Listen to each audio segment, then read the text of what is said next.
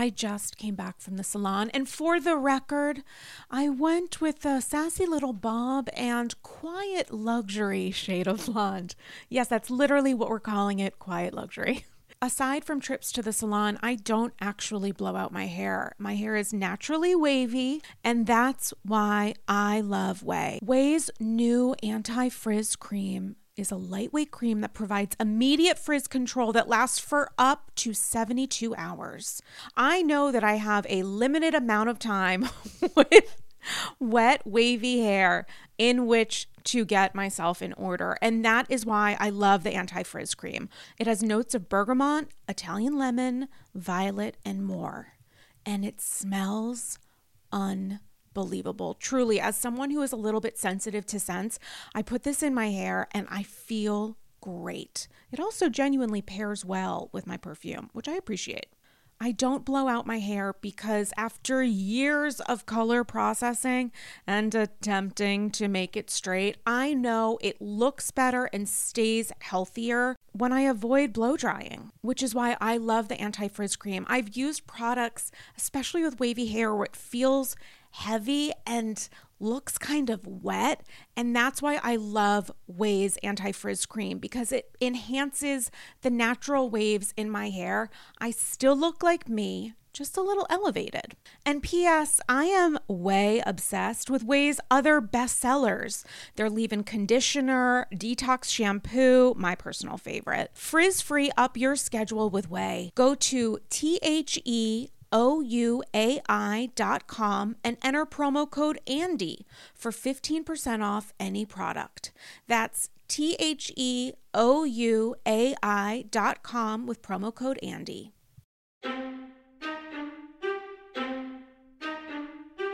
I'm underemployed, but I over-deliver. I might be an air sign, but I'm not an airhead. I kind of am. I think both of our taglines were actually Primo. very good. And Ageless by Ramona. I'm very into the They're evergreen this week. Right? Evergreen. Weren't they evergreen? Well, I am overjoyed, you guys, with one of my favorite guests on Andy's Girls, episode 197. You may know him as the co-host of the podcast you might know her from. And as his role as senior producer at VH1, we all know him, of course, as OG of the AG. It's none other than Damian Bellino. Hello. I hope people know me from my job at VH1 like they know me from the cubicle, you know? Yeah, like the Real Housewives of LinkedIn. Like, they see you. Yeah, I hope you they slide see into me their around. timeline.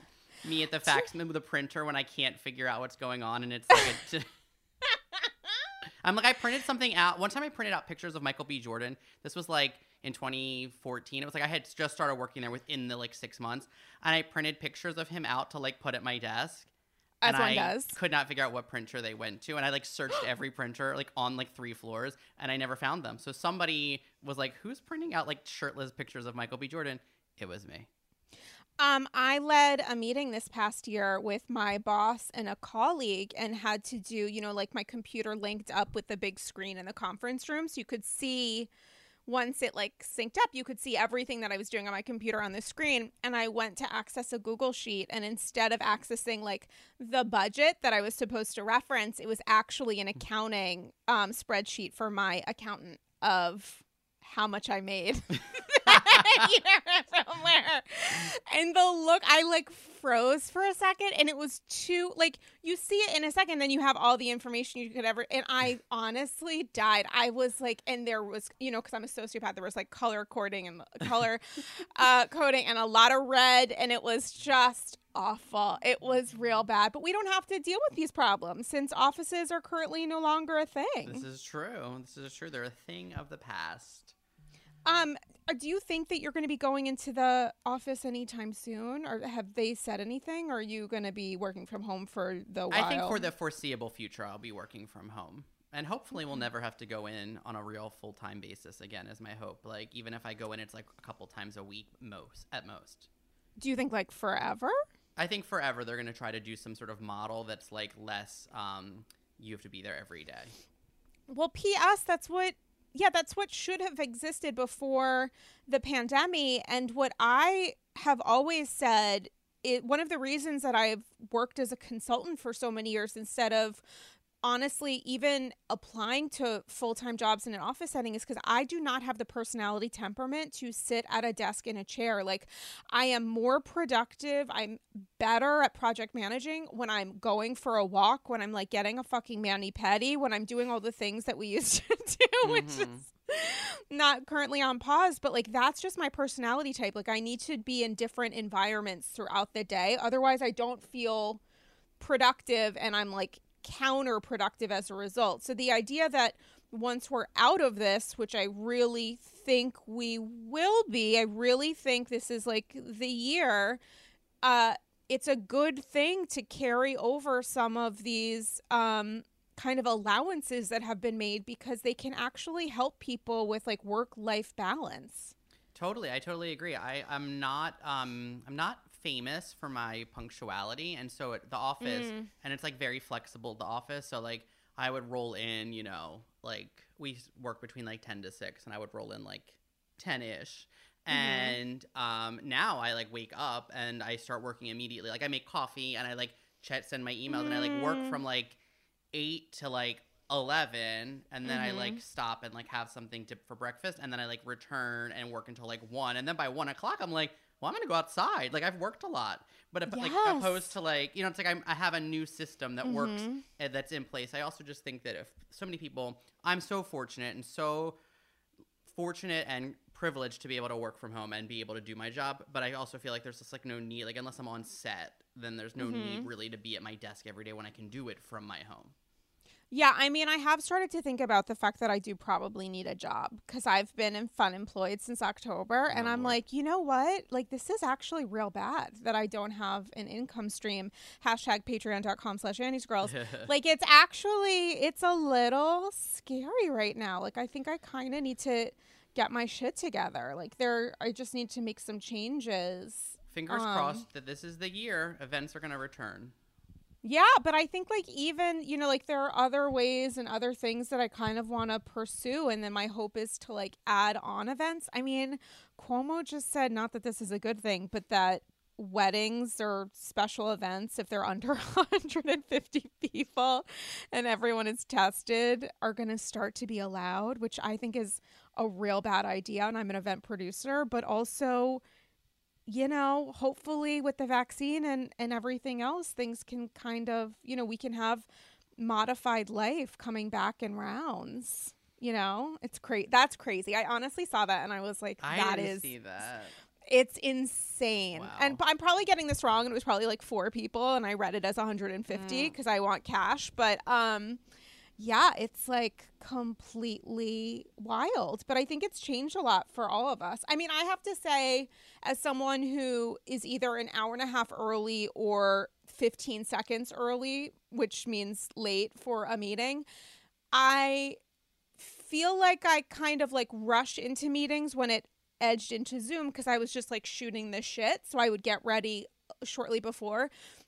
But I did institute something for myself in the peak of pandemic where I refused, if we were doing a Zoom, which happened constantly, or Google Meet or whatever the fuck it was, I refused to allow the video. So like I only did no video for me, but I could see other people, except I only did audio only, where so people could see and hear each other. And I just like went with audio.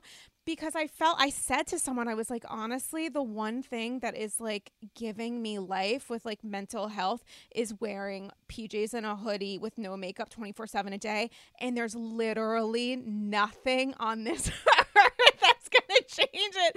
So regardless of however senior level someone was, I was like, you're getting my audio, my pretty face, and you'll get my emoji on the screen, which is a nice conversation starter, but you will never see my face because I am like in jammies all day. And nothing I can always, change from that. the waist down, sometimes I put on a button down even for a meeting just to stunt on them. Oh, One day I put on like that. I have like a Damien, like, you know, fake gold, like nameplate necklace, and like I put in like earrings, and like sometimes it was just fun. In the beginning, it was fun. You know what I do want to do? Because I'm like working on some Instagram live stuff for you guys. And I want to like wear black tie to it. Because I have so many black tie dresses and like cocktail, like genuine cocktail plus things that aren't going to be used for the near future. Like You're going to be like Mary Cosby. You're going to wear like Wear Couture on an IG live. And I'm literally going to be Mary Cosby because my room looks like a just walk-in closet. That's you can true, see a dress rack behind me. So I'm going to be stuck in the closet. That's, I don't know, at least I would think, in my humble opinion, comparable to Mary's, but, you know, filled with style. And I would love it. My twin, Mary Cosby. Damien, listen, I'm so excited to chat with you. I feel like this is super necessary because so much has been happening. So much has been going on. So much. There's like so much happening. And I just need to deep dive. You and I send each other voice notes throughout the day. It's my favorite thing to get a voice note from you. Sometimes I forget because of like life. And then I wake up the next morning. I'm like, oh my God, I had 4 voice memos yesterday. Dallas really got me. Like, we hadn't sent any in probably like a month or so. And then the season premiere of Dallas, which was totally a surprise to me when that came back. And I was like so hot, as you know. Yes. I like sent you like 4. And I was like, oh my God, did you watch this? I have so many thoughts. And I don't remember if I had seen it at that point. You hadn't, no. I hadn't. And so then I was like saving them to listen. And now with Salt Lake City, I mean, I watched this week's Salt Lake City ep today twice. Oh. Yesterday I watched it, but today, because I was like, this is one of the best things I've ever seen. But I also wanted to be fully prepped in my head because I like wanted to talk to you and like get your thoughts about everything, because I haven't really done a deep dive of specific episodes as they air with my co-host, I believe, in like a hot second. It's been unpacking the, you know, minutia and details relating to other aspects of Housewives. So I really just want to get your thoughts on everything.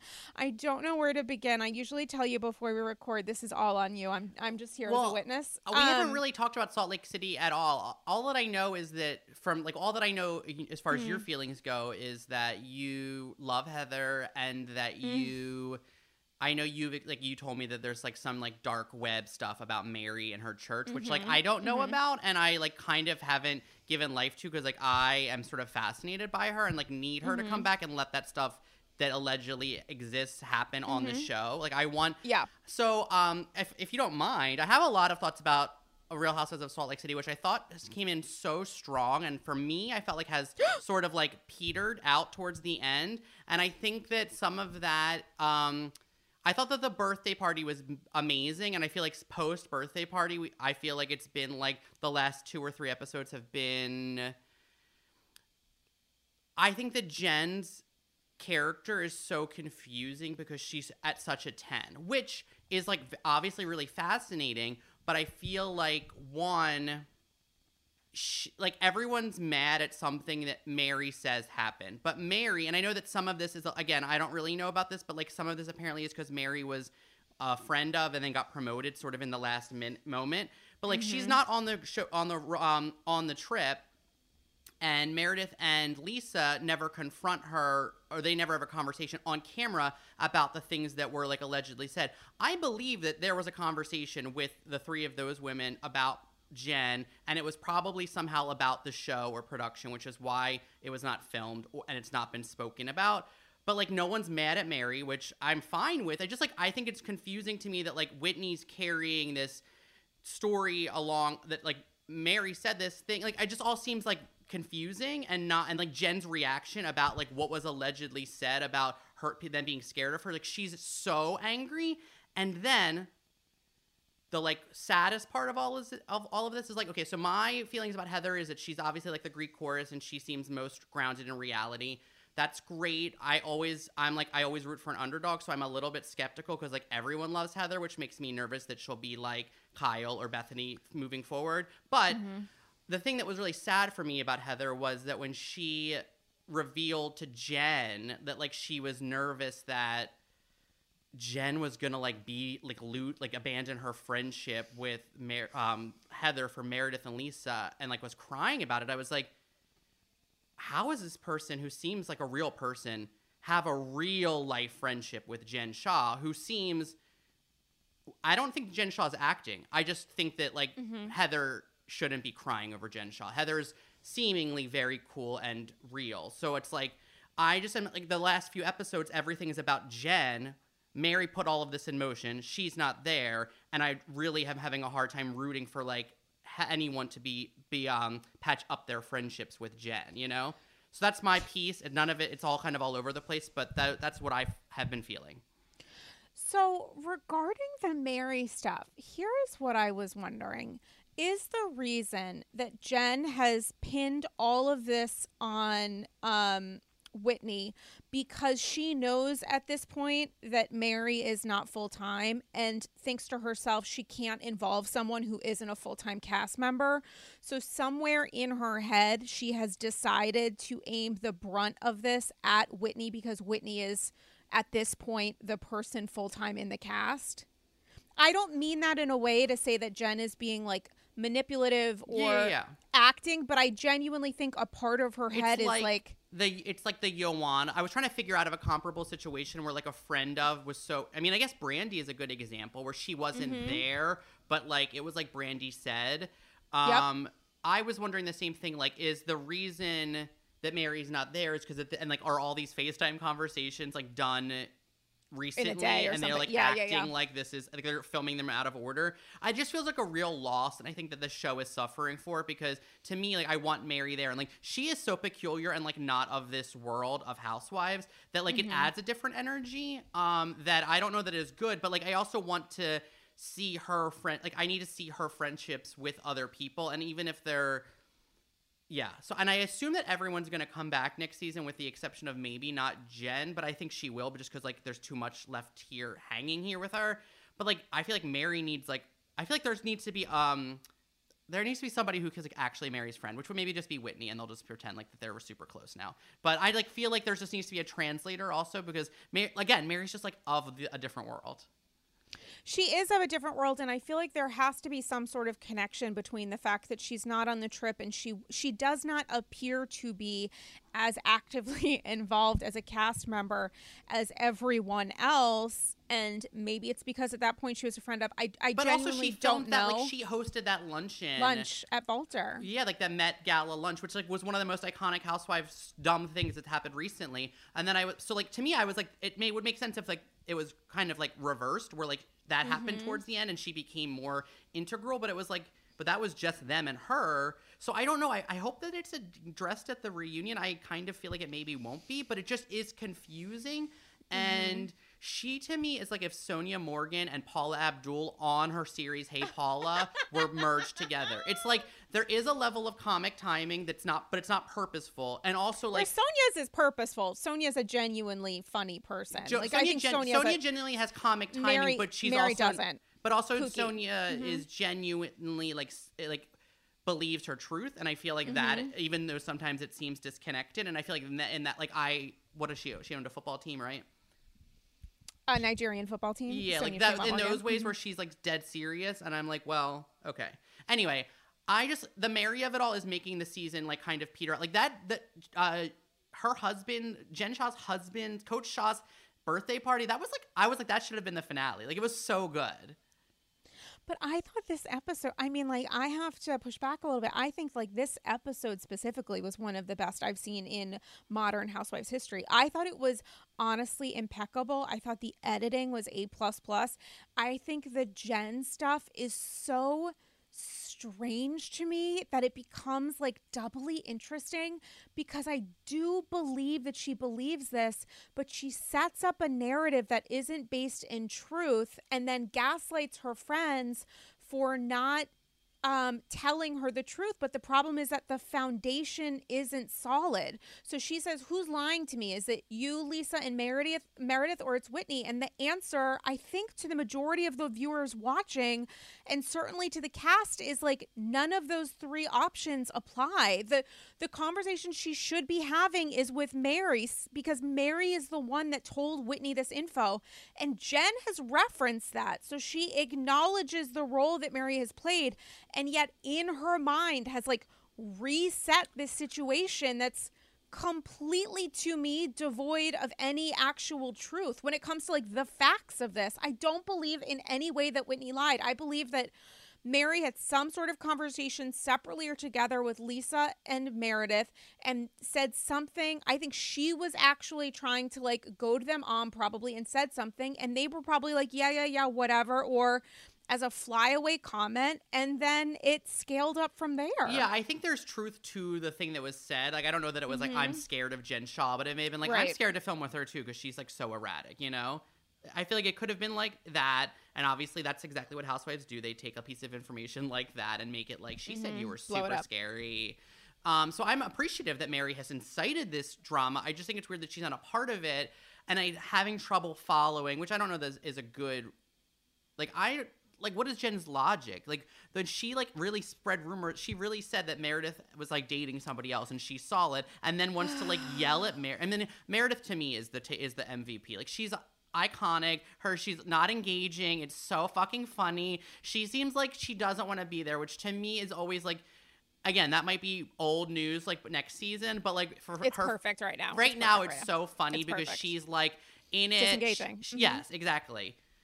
Her son is trying harder than her, and like her monotone voice is so funny. Like, I'm into her, and her disengaging from that conversation with Jen about like how Jen is like, just say you're sorry, and it's like, say you're sorry for telling Mary you're scared of me, but you're not gonna, like, she didn't. I mean, then they went to that like medium or the hypnotist. Who I loved. I was like, her.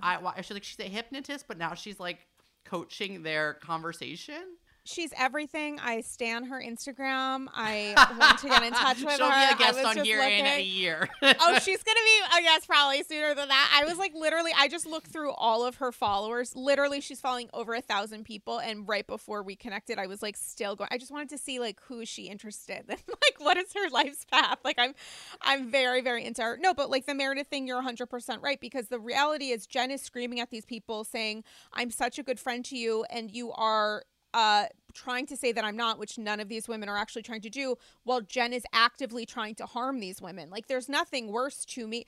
Jen is blaming them most passionately, Whitney, for harming her family, and yet that's as a result of Jen's own behavior, which she still hasn't taken responsibility for.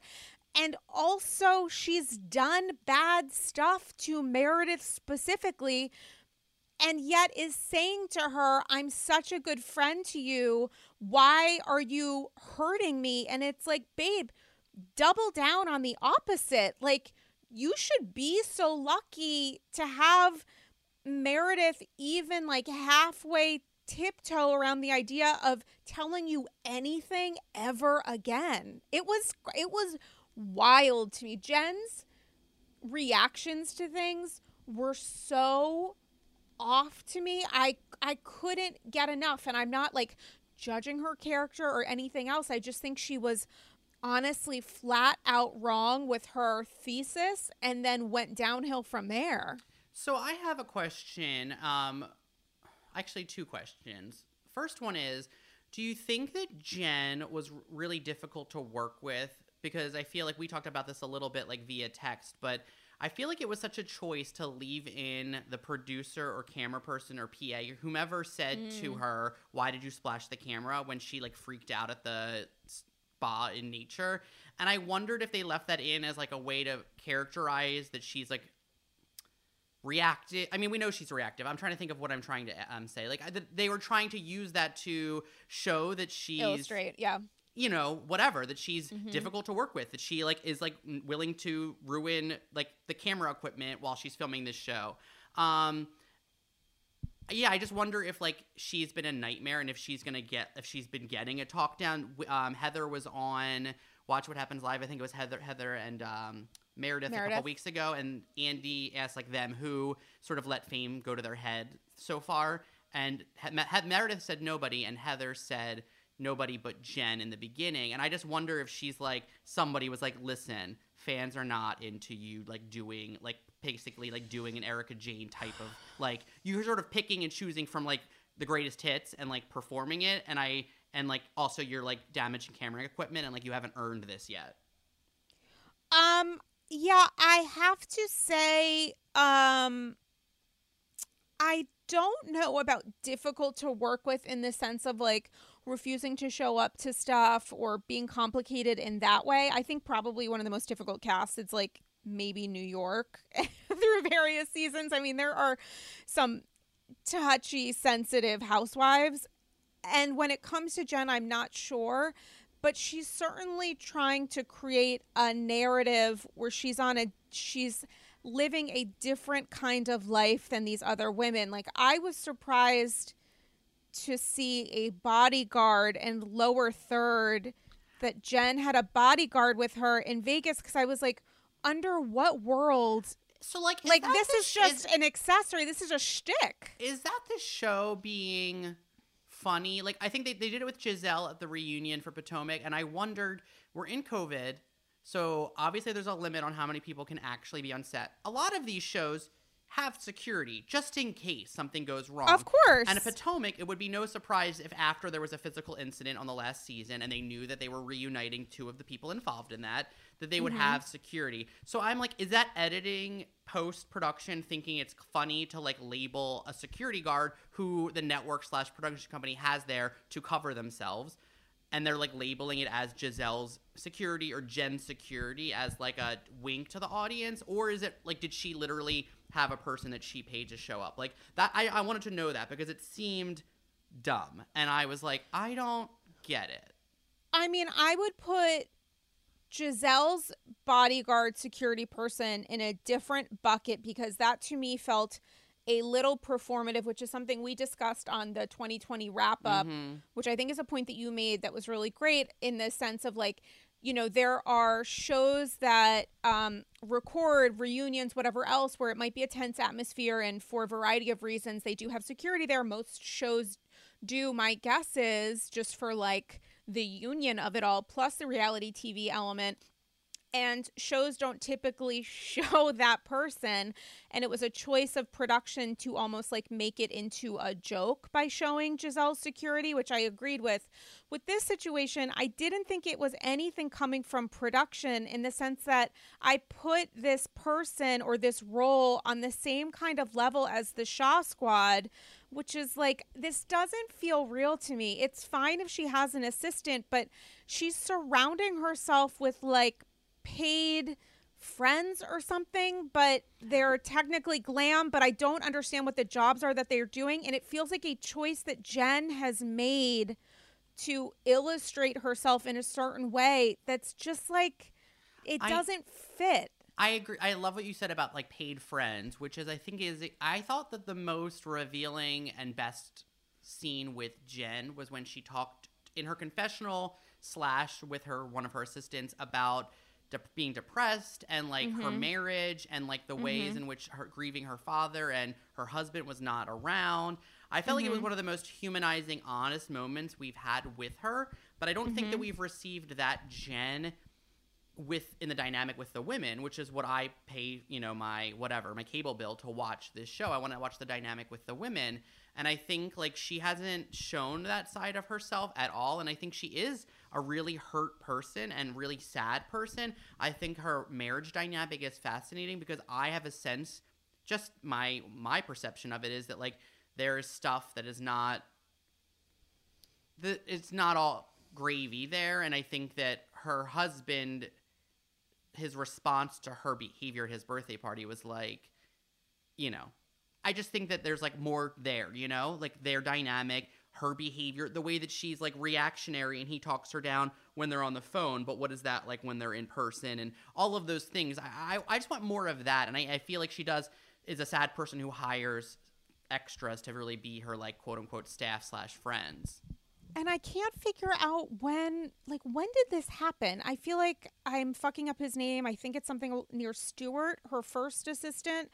They seem to be a real pair. I do believe that he's probably worked with her for a while. I don't know what she does for a living. I think she's like successful in marketing. I could be pulling that out of my ass. I mean, isn't that... There's like, I think she has a job that we've never seen, but I also could be totally wrong. I think I read that, but I could be completely off, and I have no idea.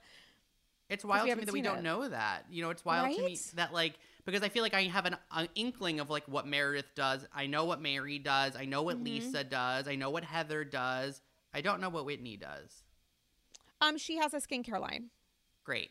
I know from this podcast that her husband is in a Ponzi scheme allegedly. So But like, I don't want to talk about it. I only care on the show. When the stuff explodes on the show, then I'll be fascinated. But I don't want Yeah, to. Like, I honestly I try not to don't give any of think that I've stuff too Googled much it. life because I feel like unless it gets like to be season 6 and they're like the star of the show and their life is untouched, then I'm annoyed. But I feel like if it's like fair game for next season, great. Yeah, I think it's interesting. How do you think the reunion's going to go? I think that Jen in her head thought or thinks she's going to come and pull like a Monique and like eviscerate the other women, especially Mary. And I worry because I think Mary's going to like sputter out because she's not of this world. But I don't think that that Jen hasn't proven herself to be smart like Monique. You know, like Monique was like cutting and had like facts, and it was like, to me it was like, wow.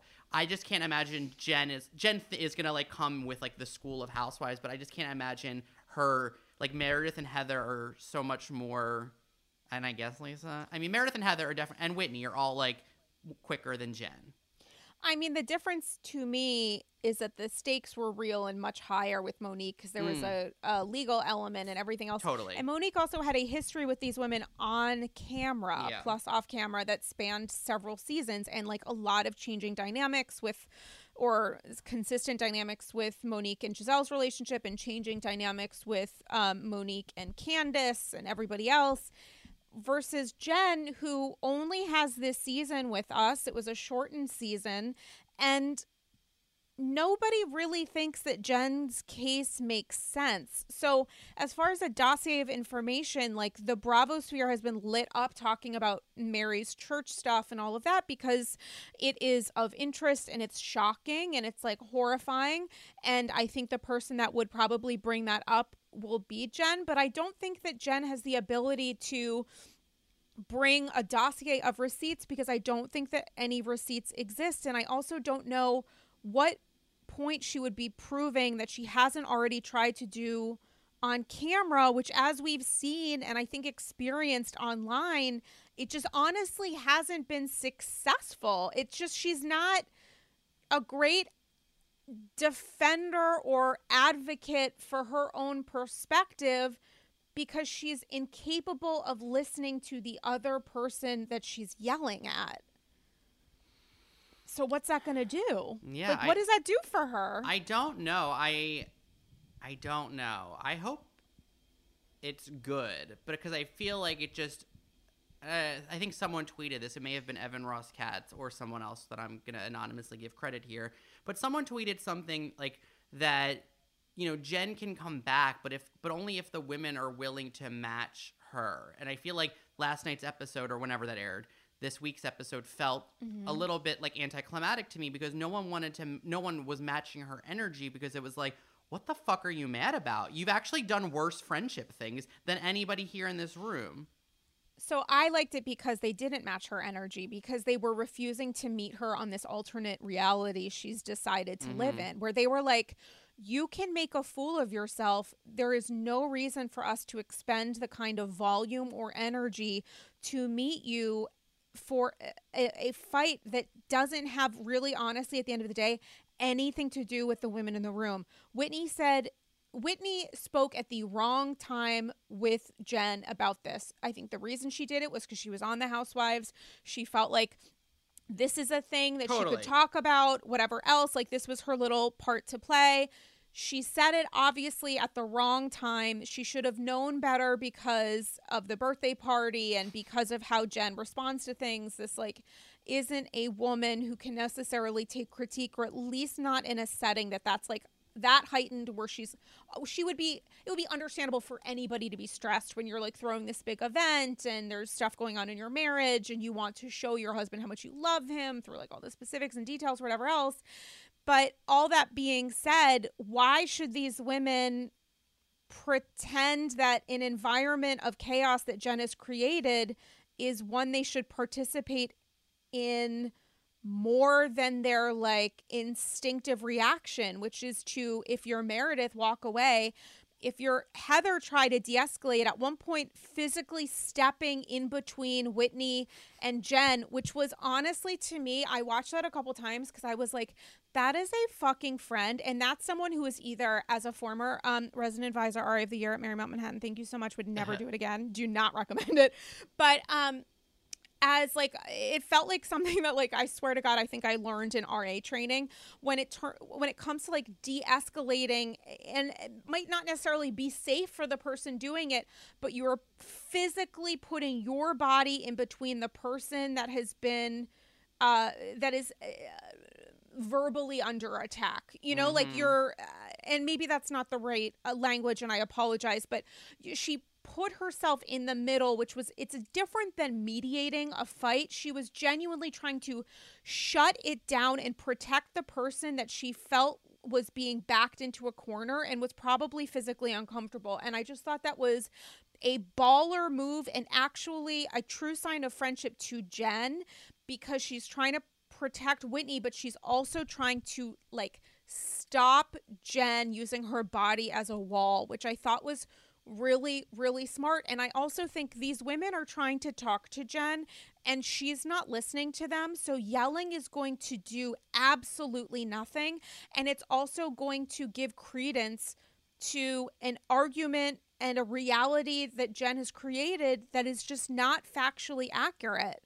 And it's weird to me that Jen is still defending her behavior in real time, because it doesn't, to me, make sense. And I'm not talking about her thoughts and like feeling like you're under attack. And, you know, there are other perspectives to maybe share, but they're not related to the defense or whatever argument Jen is presenting, which is that one of these three people is lying to her. And I don't think that's the case. And I think regardless, have this conversation with Mary, who PS is going to have zero interest in having it. So it's probably not going to happen. But if you want to communicate about it, talk about Mary saying this shit and trying to spread it through Whitney or whomever else.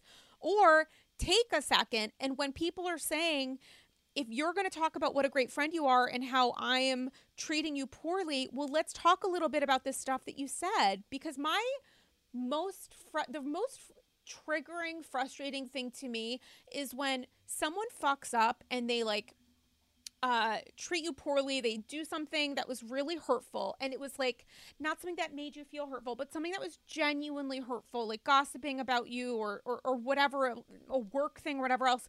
And part of their apology is, I would never want to hurt you. I think that's bullshit. In the you can take responsibility for it. You can say, I'm so sorry I hurt you, but Jen's intention when she's saying this stuff to Whitney and whomever else about Meredith's marriage was to hurt Meredith. She was pissed at Meredith because she felt like Meredith wasn't defending her. She felt that Meredith was choosing Mary. And so her reaction was like, let me drop in a couple nuggets of info of like side moments that I have seen of Meredith, with some other person or some other person there to maybe fuck shit up because I was pissed. And the idea of you, like, I know it's such a small point, but when you make an apology, like, just apologize. That's why I fucking loved Kimberly, whatever the fuck her name was, Perlmutter, Heather Mother, whatever. The fucking hypnotist life coach. She stopped. That was actually so awesome. Right? I was like, oh, this is not like a joke. I thought at first this was going to be like a joke person or like joke moment. I actually thought she was really great. She was like, stop qualifying you're sorry. Just say you're sorry. And then Meredith, I think, kind of like nodded, and it's nice to hear. But like when someone does something specifically to hurt you and they say, I'm sorry, I would never mean to hurt you, I don't think that's actually, I don't think it matters. I don't think it's valid, but I also think you're lying about your intent. Yeah. Which was not right. It was wrong. And like, listen, that's what Housewives is, and if they were all not talking behind each other, like that's why, like, even though Whitney chose the wrong time and place to tell Jen this stuff, totally was the wrong place, but also like she's decided she's the bone carrier and that's her role. And I think like I just feel like Jen, all she needed to do was like be like, Meredith, I fucked up, I was feeling butthurt about you befriending Mary. Like, and what's interesting is like I don't even remember the root of Mary and Jen's beef is that Mary said that Jen smells like hospital, which was like the most iconic opening of an episode. Oh, unbelievable. But I mean season. But But even then, like, Jen's continuing to run with that as if, like, her friends, by befriending this other woman who's their coworker, are being bad friends. But also, she's like made fun of that woman for being like a grandfather fucker in earshot, which is also like not kind. So like, let's just call the whole thing off. But like the fact that like Jen has carried this carried this torch for Mary's, demise until the end of the season, and it's like mad at everyone else for being friendly with her is dumb. Also, Lisa Barlow kept saying, "Take it with a grain of consider the source," in reference to Mary. But then when she and Mary finally FaceTimed in this most recent episode, there was no mention of, like, what did you tell Whitney? You know what I mean? I think it's weird. I think it's weird that there's no conversation between Whitney and between Meredith and Lisa and Mary about what actually has transpired. Like, I just think that's strange. I think that's going to happen. I think it would happen if there was some sort of understanding about Mary's role. I think if Mary had been like truly full, and I might be wrong about this. This might be, again, Mary, DM me and let me know. Let us know if you were full-time from the start. I assume that it's true that she was onboarded at some point, but like she had been shooting for a while because we watched 6 months prior to her and Jen, remember? Like when in their fallout. In the closet. So at what point did they, and then Lisa was like, you're like, you were right for not deciding to come on this Vegas trip. And I was like, did she not decide to come? Was there like a weird health thing that we're not talking about? Or like was her that husband? Recorded after? Yeah, like exactly. Anyway. I don't know. I do think it's going to come out at the reunion. I think it'll be a big part of the reunion. I'm sad that it's a shortened season. I honestly think it's one of the most perfect seasons. It's like, this is... I don't even know what to say. I like thank God every day for Salt Lake City, honestly, because to me, this is what Housewives should be. And I feel like we are living in such a dark time right now, and maybe some of us in the US feel a little bit of light with like a new administration, new chance, whatever else, but there are so many complications that have come up, and there's been such a reckoning in the Bravo community, and that's not necessarily what a lot of us signed up for. Like, to be forced to watch people who don't make us feel good, which is not to say that these people shouldn't be garbage. Being garbage is like one of the best job qualifiers to be a housewife, but it's just been kind of uncomfortable. There have been some like uncomfortable watches or seasons like Orange County that several of us haven't felt comfortable watching because we felt it would be too triggering or too upsetting or whatever else. And then I watched Salt Lake City and I'm like, oh, this is just good. It's just like good TV, and there are real conversations that come out of it, like conversations about race that Jen has referenced on the show with the remarks about, I think it was like a 7-Eleven convenience store remarks that she said that Mary said, and stuff that she said in real time, and issues relating to infidelity and marriage and addiction. And there are real genuine stakes here and really interesting and complicated relationships, but I don't feel like dirty watching it, which I think is a really great signifier for the future of Housewives. And I just feel really happy about it. And maybe that's because it's the first season, blah blah blah, but I also just feel like these are honestly, I don't know. I think some of that is hopefully just like the magic in a bottle of like this cast and the city having like an identity that's different than the others. But I think that there is something about that this was shot like pre-COVID, and I think that is why there's a lot of difficulty for me in watching. Like, I'm over the acknowledgement of COVID, and I know why there is an acknowledgement, but, like, every time there's, like, them taking the temperature and, like, them in face shields, like, it's like, I have to suspend reality and assume that this network and this production company and whomever else, the cast, have decided that they are, like, that they are doing things the most responsibly way they feasibly can by combining households and all of this stuff. I find it like, so I find that exhausting, and I think we're gonna see that again on the upcoming seasons of Beverly Hills and New York, and theoretically Potomac and Salt Lake City. I don't know if they started filming yet. Yeah, Potomac is filming. Yeah. So I think that is like, it's part of it is like the exhaustion of watching Housewives deal with COVID or not deal with, I think is also another thing. And then I think it's also the country and the world's reckoning with race post, June of 2020 is it like I think that I think Jen's stuff about 7-Eleven is kind of bullshit because it was obviously like she used it to weaponize like something at the last minute in her fight with Mary, but like not bullshit like that it didn't He's happen. seeing my eyes. Not like I hear but you. I think that she like pulled it out of her pocket to be like, oh, you're not gonna let me talk? Well, how about you said this? And it was like that was out of nowhere and obviously didn't bother you 7 months ago. It bothers you now because you're using it in a fight. But I think it's an interesting conversation because it's two non-white women talking about race, and it doesn't have this lens of 2020, which like I think has to inform every conversation moving forward about race.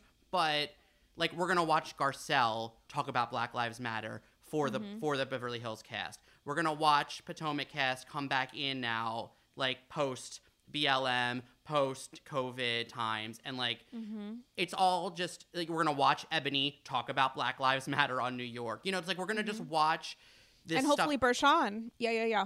And I think that is what it feels exhausting. In Atlanta, if I can pivot, I think Atlanta is always sort of a slow cooker. Like it always sort of takes like 6 episodes for Atlanta to get popping, in my opinion.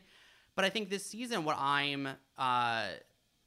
you're talking about with what's so great about Salt Lake City, I think Atlanta, it's not as much like the COVID stuff, although Cynthia is like a whole separate kooky case. But it's like watching Portia do this amazing work is wonderful. But tonally, it feels weird because we go from her black and white interview and her cell phone footage of her protesting to then cutting to like a petty fight about stuff, including Kenya then criticizing Portia's activism, which I think is a fair criticism.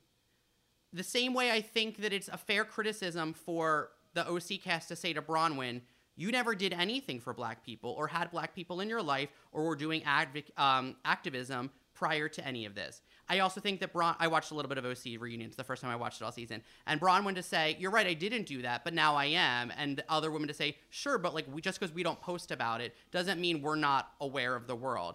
I think that Kenya criticizing Portia is interesting, and she's allowed to have those thoughts, but I don't know that that's what I would do if I was on television, and I also don't know that that's what I want to watch. I don't want to watch someone tear Portia's activism down. Did Portia not know that what the Underground Railroad was like 8 years ago?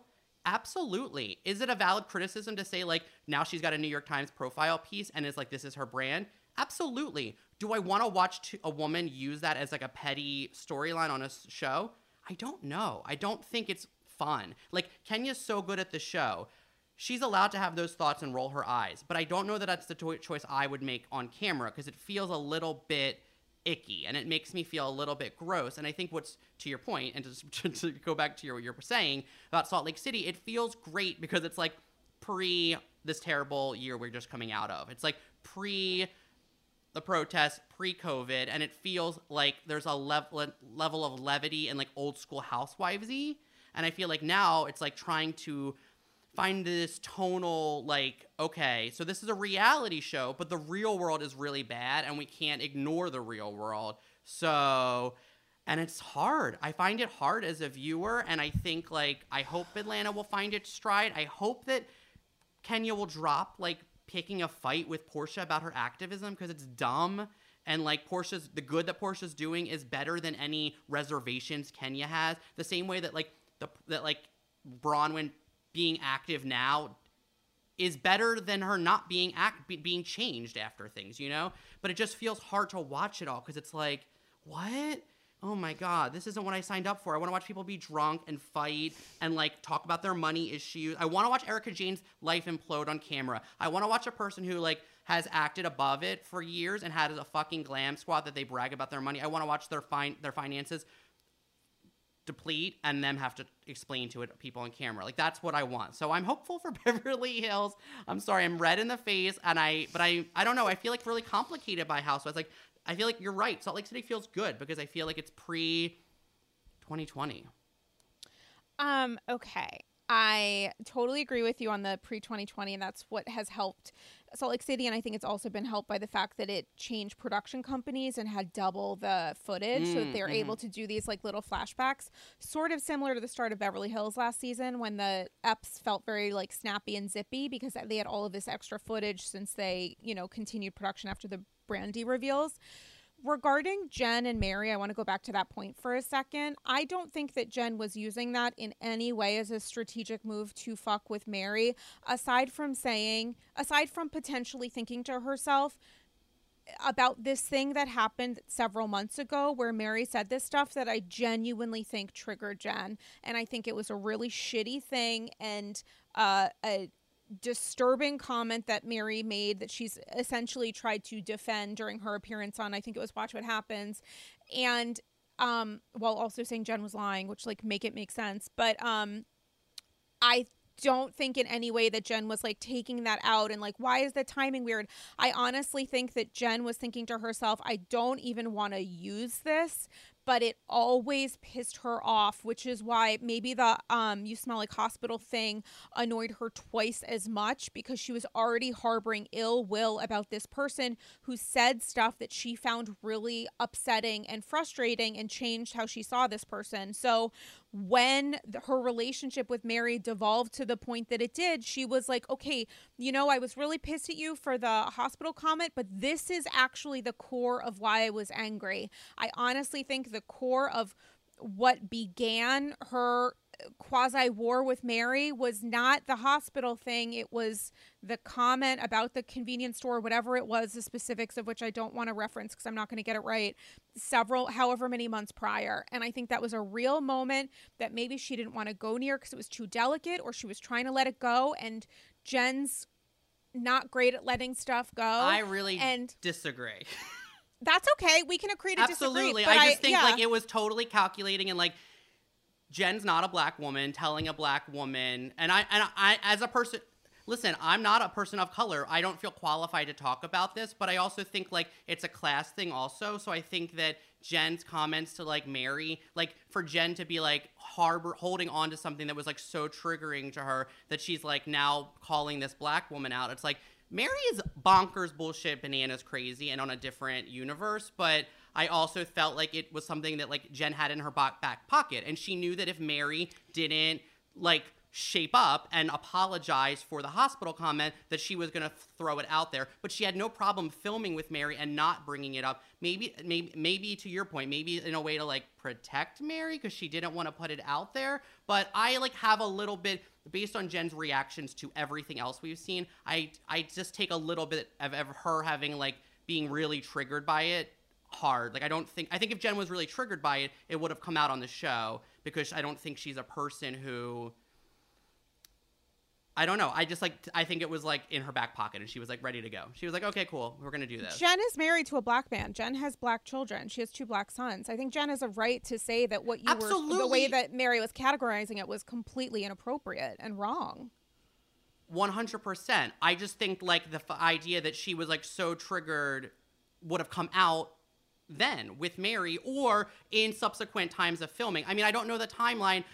Also, I don't feel super comfortable talking about it because as a white person, you know what I mean? But I also just think like it seemed calculating to me, the same way that Shannon, if we're going to go all over the place, like Shannon brought up Bronwyn's behavior from like 4 years ago to be like, this thing happened.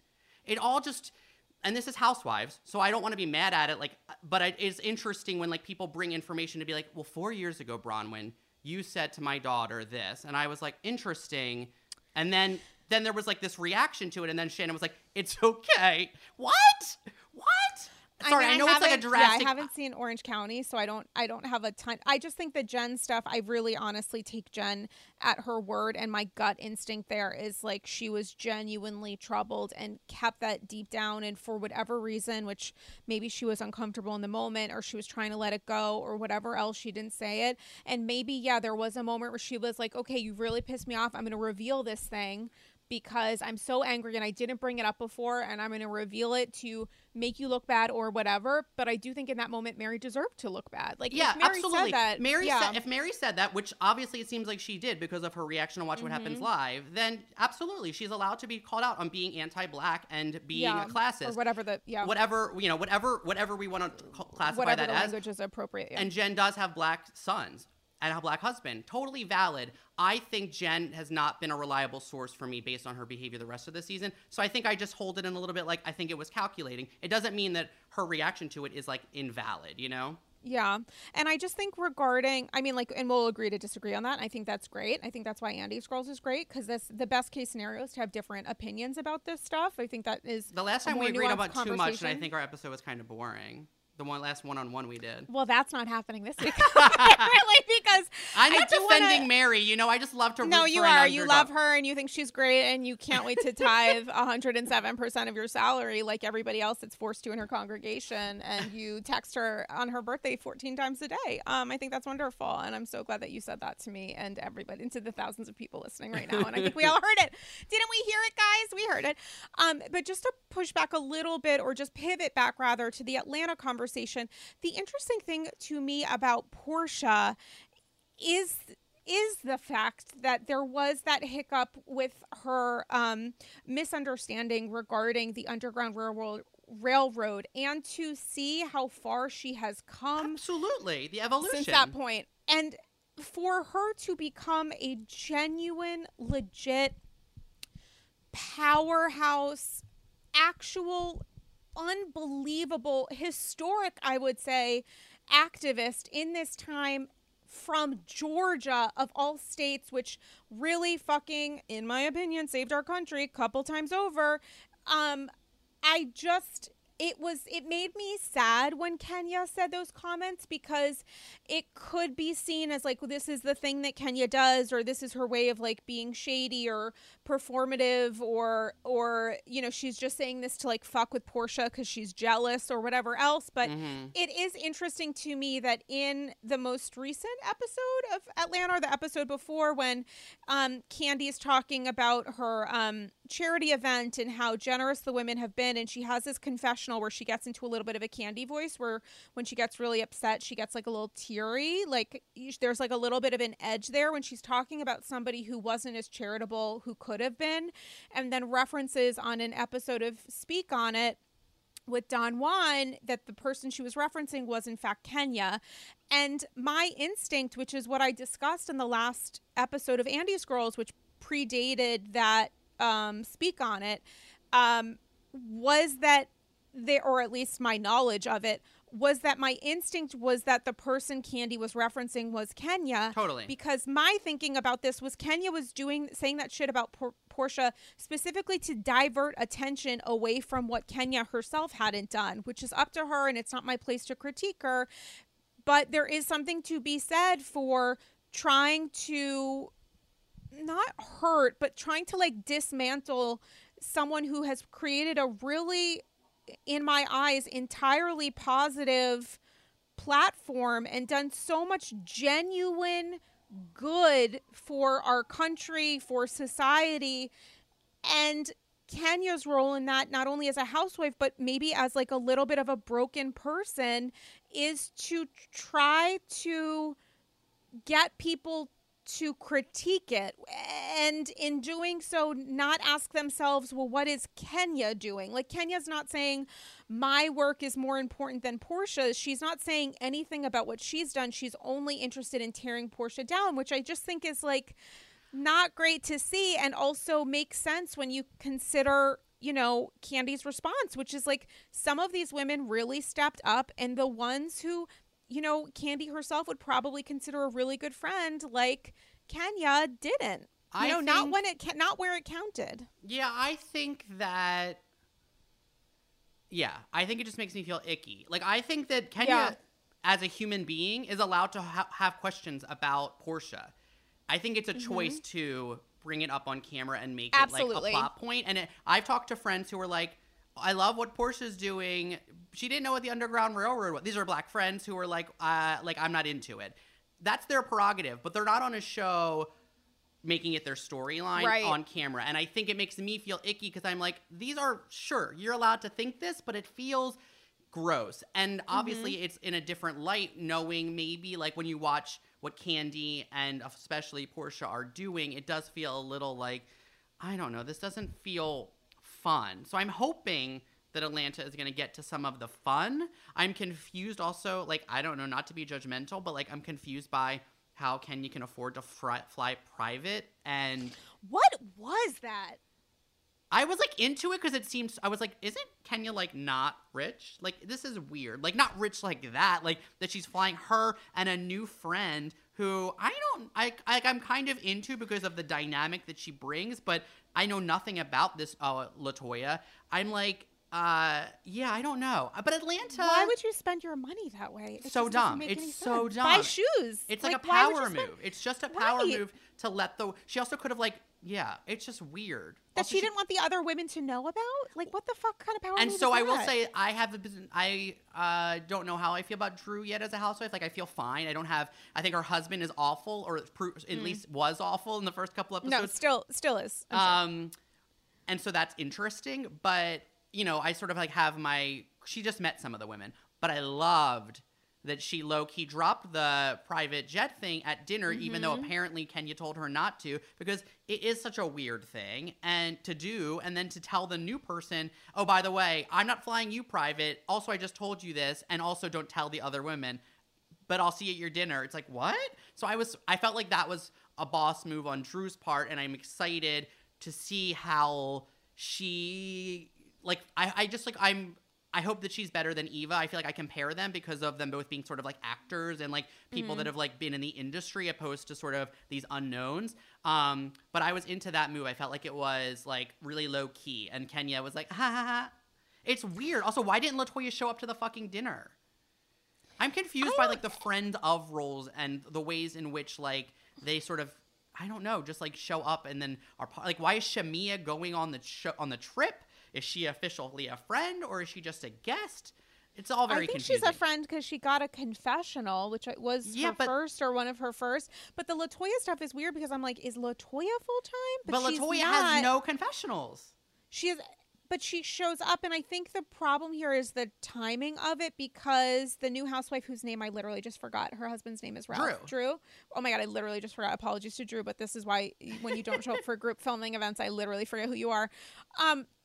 Because she had to leave town because of Ralph's dad, I think it was, who passed away, and she had to quarantine, or there might have been another family situation that she had to leave for. She missed some of like the big events, which is where a lot of conversation has happened. It just feels so disjointed, and because Toya has been there, I'm like, wait, is Toya it feels like Toya's full-time, but then I'm like, should I then know more about her because she's so much on camera? Because when she only comes at me with like big Kenya energy, but I don't know any backstory, and to Kenya's benefit, like her backstory helps save her from some of her bad behavior, or at least thinking only about her bad behavior. It's very confusing. I agree that LaToya seems more integrated into the group, and also that she does seem like she theoretically has an interesting backstory and also like a very modern one in that she's a like YouTuber, and I think like a really successful one, like has millions of subscribers.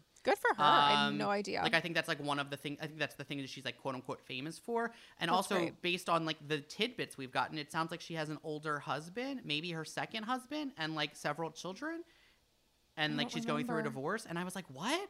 I want to know more about this. She's going through a divorce?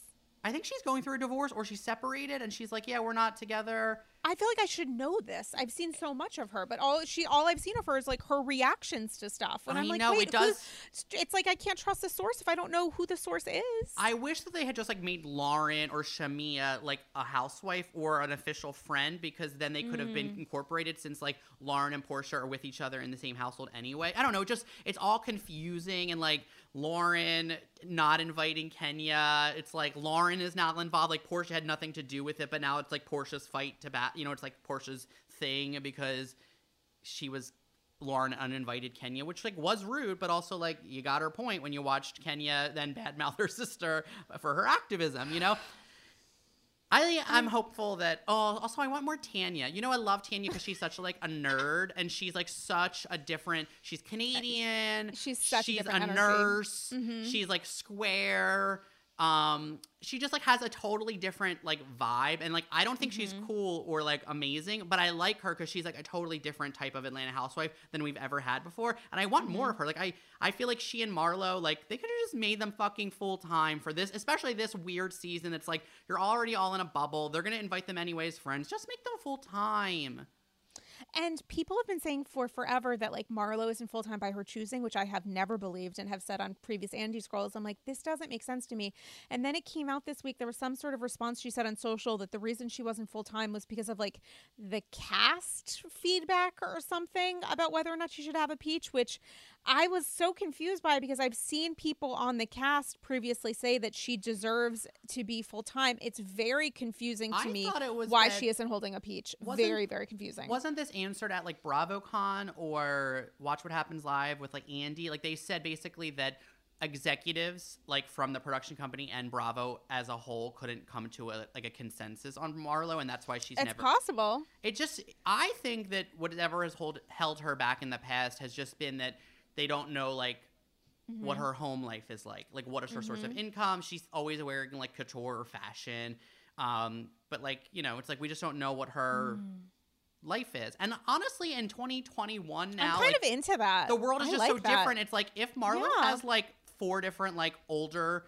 men that are like her boyfriends. Teach me your talent, honestly. Like, I'm kind of like open to it. Like I think Housewives is just so different. Like we went from like always having like a token single one with like Bethany or Kim Zolciak, and now I feel like it's more common than not that the women are divorced or they get divorced as soon as they join the show. So like the idea that Marlo couldn't be on because her home life is unconventional. It's like literally if Marlo has like 5 different boyfriends and they all sort of like afford her lifestyle and she's just like a fun aunt and wears fashion and that's what her life is. Like I want to see it because that's actually interesting. I, as I die, completely agree. And I do want to get your thoughts on Dallas. Oh my God. I know. I feel like I've done a workout being here. I think you have. We've put in some steps. We've put in some miles. And I'm so glad that we disagree about so much because I think that makes me very happy. It's very I know. This is going to bite me in the ass. I've been defending fucking Mary Cosby. I mean, I wouldn't, but... I wasn't. Okay, so Dallas, I love Tiffany Moon. I think she's a wonderful addition. But I just think that it's such a gross look for Bravo to bring on an Asian woman. I'd love to know the timeline.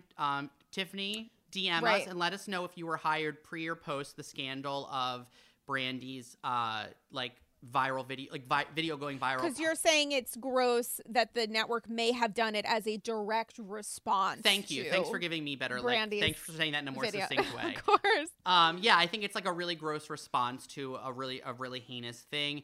I also think that, like, to use my not a reliable like narrator or not a reliable whatever source, I feel like it's hard to believe not Brandy, I'm not counting her, but it's hard to believe Cameron or Carrie and Deandra, and to a lesser extent Stephanie, that they actually cared at all last season that Leanne was being racist, because I think what it meant was Carrie was mad that it was targeted at her, and they all hated Leanne because she seemed to be favored with the network and the production company and the editors. And so I think that they hated that, and they were glad to watch her dry out.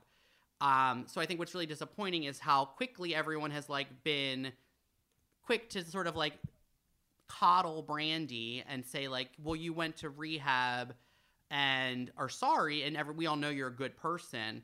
It's like, Brandy's not like, maybe isn't an evil person. She still was racist. And that's like, those things are not mutually exclusive. So I don't want to watch that. I don't want to watch Brandy cry, and I don't want to watch any of those other fucking women, including Stephanie, who I feel like is sort of the Heather Gay or the whatever. She's like the fan favorite and also like the voice of reason. I just like I question her character because, and it's like, you know, it's like watching her be like hold her friend. It's her real life friend. I get it, but it's hard to watch because it's like, what? And then the solution is to bring an Asian woman in who does all of this like emotional labor to explain racism to Brandy. And like they also like were so drunk, and it's like Tiffany telling her like story, which is heartbreaking and amazing. She's amazing. I'm obsessed with her. Because she's so funny and cool and like seemingly real, but then obviously has like these amazing accomplishments. But I just feel like it's such a gross look for the network, and I just don't think it makes any of the women look good coming off last season. So I'm like, and I really despise Carrie with a K. Like, I dislike her. I liked watching her be a mom, actually. I heard your last episode where you were saying, like, I don't want to watch, it's like the Lisa Rinna of it all. Like, I don't want to watch your child's trauma be exploited for storyline. And I 100% agree, especially, like, on the Lisa Rinna front. But I felt like it humanized Carrie to see her be a different, like, and then her daughter, like, to make fun of Carrie in the way that, like, Carrie is, like, really annoying. It was great. And then she was like, but then actually, like, her annoying voice was, like, really calming. I was like, that's sweet. I can't stand your mom, and I don't think you can either, but she was actually, like, a rock for you. So, I don't know, maybe I'll warm to Carrie if there's more of that. Like, I was shocked that storyline affected me the way that it did, because it did humanize Carrie. But I don't know. Dallas is hard. Cameron is also like not like Mary, but also on a different planet, and also like not a good look. Like her like squawking about Tiffany's like the chicken feet. It's like, yeah, you don't want to eat the chicken feet. I'm sure lots of people wouldn't want to eat the chicken feet, but to use this thing as Tiffany, you're generalizing your culture. I was like, you're dumb. You're a dumb person. And then to watch Tiffany like be getting gaslit and then having to be like, okay, I'm sorry I forced you to eat a chicken foot. You're right, but I want, like, the caveat is that it is associated with my fucking culture, you dumb fucking idiot. So, like, stop gaslighting me about, like, me and my culture. It has nothing, like, you don't know what you're talking about.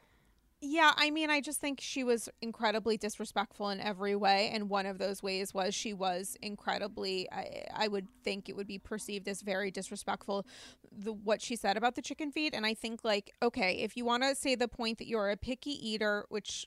okay, no problem, and you didn't want to eat it and you felt like you were pressured to eat it, okay, let's put that aside. And Tiffany responded many times with apologies, so like no big deal. But the ways that you said you didn't want to eat it, and the fact that you considered it disgusting and gross and made jokes about it and make jokes about it in real time and have said stuff that's really problematic about Tiffany on various yada, it doesn't look good. And the fact that you are, in the ways that they tried to like pre-mute Tiffany's reaction to the Brandy video by setting up an environment where the only choice was gratitude and empathy toward Brandy, and not an understanding of how harmful that behavior was and how harmful it can be to like deny someone the ability to communicate their own feelings. Like, that's not great, and to put it lightly. And Cam's response to stuff to make fun of a woman of Asian descent who is saying, I'm uncomfortable with the ways that you are characterizing food at this event that was specifically coordinated in order to share with you examples of my culture and welcome you to something that you may or may not have experienced. And your reaction of that is not only to make fun and act with horror about things that were presented to you, but then deny the reality of the impact of your behavior is weird. And it's like, it just makes it a tough watch to me. But I know that people are loving Dallas, and I love that. And I think the Carrie with the K scene with her daughter was really helpful. I agree that it humanized her in a way that was really interesting and made me like not hate her for 3 minutes, which is 3 minutes that I know, really I forgot appreciated. That. I was like, I hate Carrie, and then it's like, actually... Yeah, like in this one, like the fact that Carrie, I think, and feel free to tell me to go fuck myself because I might be lying, but like the fact that Carrie, not as much as Mary would on a daily basis, but the fact that, because she's a liar, but I'm just fucking with you, but the fact that Carrie with the K, said to her daughter at one point, like, how can I help? When her daughter was recounting and saying that her mom would say, like, how can I be a support system to you? There's something along that lines when she was really in the depths of feeling anxiety and depression, I thought was really poignant, because it's not just someone saying, like, I'm here for you. It's someone saying, like, how can I be best here for you? Which I think is really great. And the other stuff, I'm like, ugh, like, I get Deandra's point about the Carrie annoying her, and I'm sure I would be annoyed. I can't imagine being in a car with her 5 minutes, let alone 5 hours or whatever the fuck they were doing on their very strange little like business situation. I can't imagine what those events were like. They were probably fine. Yeah, I just am like, okay, like this stuff is happening. Like Carrie does seem incredibly passive aggressive to the point of being not passive about it when it comes to like saying slight remarks, and the timing of stuff isn't good, including when Deandra's talking about like her dad's suicide and Carrie has like a weird joke. It just doesn't look good, but I'm happy people are enjoying it. And I, in a weird way, maybe liked this week's Dallas more than Atlanta, I guess. I don't know. I don't really care. But there's stuff to talk about. I think Dr. Tiffany Moon is a shining star, and I love her so much. And I wish that there was more going on, but I'm also like, okay, well, let's see what happens next. Like, I like hearing about Stephanie's charity work, and I think that's really great. And I know that Travis IRL is whatever people say, but like, I like watching their marriage kind of evolve a little bit. And I think that he does love his wife, and I know that she loves him. And I think that's a great thing to see on TV, where he's learning how to support her in a way that he hasn't necessarily been asked to support her before. Like, that is nuanced and interesting to me, and I'm kind of attracted to him. And I know that's a problem, and I'm working on it. But, you know, like, okay, here we are. I mean, what else is there to say? You know, it happened, and I think that's great. And I think it's great that Dallas happened, and it'll happen again next week, and we'll see what happens. Damien, I could talk to you about it forever, including what a journey. It was really fun, and honestly, like, I hadn't talked to you about Housewives in so long in such a thorough way. Yeah, I needed this. I really did. I feel really like it was like kind of like how I had therapy today too, so it's like double therapy. Oh, I love that. I just really appreciate how wrong you are about Mary, and I love that about you. Well, and before we go, tell me. I'm not defending Mary's actions, and I want to be No, clear. you are. You said that you love her and you want to join her church, and you got your membership card in the day. I want to be clear that I'm not defending what she $3 million. said about the 7-Eleven, and I don't want to negate Jen's feelings about she's married to a black person and has black children. Yes, but I do question Jen as a source, and I do think Mary is a fascinating character despite what the dark web is saying, because I want to see that stuff explode on television. I don't want to like demonize her yet. I want to watch her sputter, but I don't know if she can do it. So anyway, I'm signed up. Can I say something? And I mean this with love. I really do. Yeah, and I don't want to get into this right now. It's like for next week, but like you and I have a difference of opinion about Kim. Oh, yeah. You know what I'm saying? Yeah. So it's like we're going to have a difference of opinion about Mary. Totally. In the same way that Kim is kind of like of another world, I think that Mary is kind of another world. I just don't want to say it. That's amazing.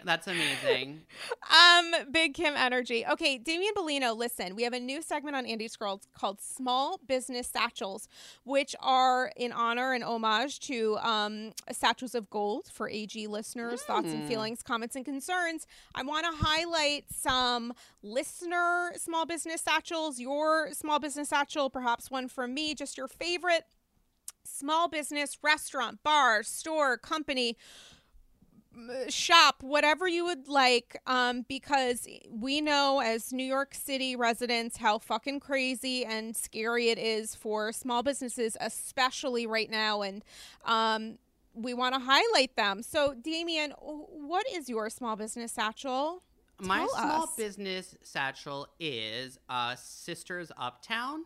It's a bookstore in Harlem. Books! It might be like considered Washington Heights. It's like 156th and Amsterdam if you live in New York. And it is a Black-owned bookstore that is, they call themselves like a resource center. They're not just a bookstore, but they are owned by Black women. It's owned by a family. I believe they are sisters. And I discovered them this summer when I was buying some Angela Davis books that I could get nowhere. And I didn't want to I wanted to buy them from a Black-owned bookstore. So I found Sisters Uptown. And then when I went there, I've gone back a couple times because I also bought Mariah Carey's book there. So it's not just sort of like, they have all different types of books and other types of resources, and I think going into Black History Month also, you know, it's another great reason to celebrate them. They have modified hours for COVID, but you can also order from their website and they will ship to you. And then you also, if you live in New York, you can order from them and then just like call ahead and go in for your book, so you can just pick them up. It's wonderful. It's like a little family. It's very home-like. And yeah, you can get everything from Angela Davis to Mariah Carey. So like, what could be better? Oh my God, I love. And I'll include in the show notes for this week's episode information of how you can support this amazing small business. Say the name of the store again. Sisters Uptown. Bookshop. Sisters Uptown, shout out to you. I can't wait to shop with you guys soon. Okay, I have a listener small business satchel that I read and laughed my ass off, so I hope you guys enjoy it as much as I did. This is a small biz satchel sent in via Patreon, so thank you for your cash, Kate in Boise, Idaho. And Kate says, hi. I know that we have different food tastes. Sidebar, she had me from there. And this would not be for you, but I have a small business satchel I'd like to highlight.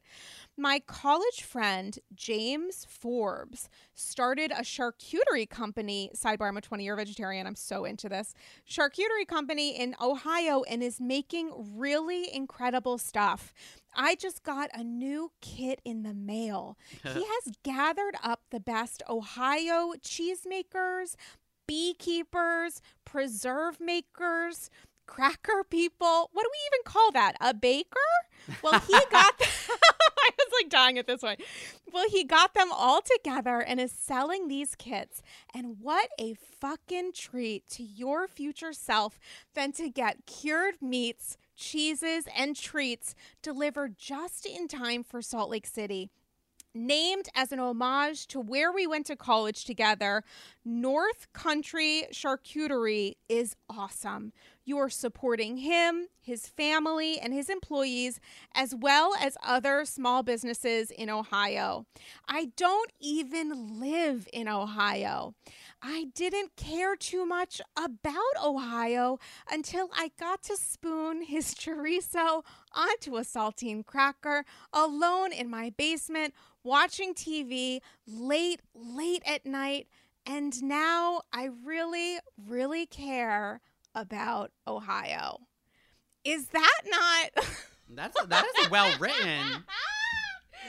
Kate, if you are not sending me Satchels of Gold Classic already, please continue to slide into my Patreon DMs and do so, because I want to honestly read that every week, and I literally haven't eaten meat, let alone cured meat, in over 20 years. That's fantastic. So guys, I'm going to include some information about this Mr. James Charles and not James Charles. Oh my God, sister. Why was I? Oh my God, not sister. I'm sorry. Apologies to Ohio. James Forbes, apologies. I'm going to include some info in the show notes to North Country Charcuterie. Damien is judging the fuck out of me. And listen, guys, I'm going to make things a little light and zesty with my small business satchel, which is dedicated to my friend Shop So Messy, who you can follow on Instagram, that handle, Shop So Messy, who has honestly I'm not like an Etsy person, but I visit Etsy, the website, as I've been told it is, frequently to look at the items available on Shop So Messy's Etsy page, because she makes these unbelievable pieces of art where she takes are you looking at a piece of her art right now? Yeah, I'm staring at it right now, and I'll put it up on Instagram stories tomorrow when this episode goes out. And you've seen these before, but she takes because I've shown them to you because I freak out over them. She takes like some of our favorite or iconic housewives and redesigns them as like Elizabethan or Renaissance, Victorian, whatever else, almost like oil paintings, and she puts it on a vintage plate. Oh, and yeah, then you hang it in your house. And at first I was like, wait, you can't eat off the plates? Like they're art? What's art? Oh my God, it's not a shoe. And I got one, and I have Sonia in Tinsley. I'm dying for Portia. I think also Heather Gay has one too. They're so well done. It's like one thing to like wear merch or buy something as a joke, which I've done before and I love. And it's like maybe you wear it or use it, maybe you don't, but it's an LOL and an inside joke, and that's great. These are genuinely gorgeous, like a conversation starter. Someone comes into your house, when that's allowed in 2026, and and they see the plates, they're going to say like, oh, who are these people? It's genuinely, she does such good work. Follow her on Instagram. I can't say enough. There's one with T'Challa. There's like so much. I love it. And it's honestly makes me happy. I have those two plates above my Manolo shoe wall, and I look at them every day in my bedroom. I'm staring at them them right now. They honestly bring me so much joy. So shout out to Shop So Messy, and I'm going to include in the show notes for this week's episode the 3 businesses for you guys to support, and would love for you to. And if you want to send me a small business satchel or a satchel of gold, would love to have them. And the best way to do it is to email andysgirlsshow@gmail.com. And if it's a small business satchel or a satchel of gold, just make sure to include your first name and town, because I love to hear where AGs are from. Listen, speaking of amazing, fabulous things, I was so excited to be on Richie Sky's YouTube this past week talking about all things Kelly Dodd and Erica Jane. So I'll link to that in the show notes. We talked, and it's a fun little video interview for a solid hour about Kelly and Erica and more. So I highly recommend that you watch that at your leisure. And I was also featured in another piece on Vice that actually went up during our recording. Oh. I got a notification about it from the journalist who wrote this amazing piece. And I'm so appreciative to Alex Zaragoza. And it's an in-depth profile of Kelly Dodd doxing a friend of mine, Bravo historian, a Bravo account this past week. And so I'll link to that in the show notes for this. Yeah, she's just full of fun. In the show notes for this week's ep. And exciting announcement. Listen. Andy's Girls, the slogan, the fun little situation about AG is it's considered the people's couch. Well, at long last, the people's couch is waiting for you. There is a new level added to the Andy's Girls Patreon. You sign up. Starts at $2 a month. At $5 a month, you get bonus episodes. $10 a month, you get even more, and invites to special events, including a Zoom Kiki that will happen next month in February for Galentine's Day. And more info on that on next week's episode. But listen, there's a new level on Patreon called the People's Couch, where you get to co-host on an Andy's Girls Patreon episode. You can ask any and all questions about Housewives, Andy's Girls, Bravo, me, whatever you'd like. Netflix reality TV, other TV, shoes, whatever. And if you'd prefer not to appear on an episode, you can choose the topic for me to discuss with the episode dedicated to you. Who needs a cameo when you can have a Kiki with me?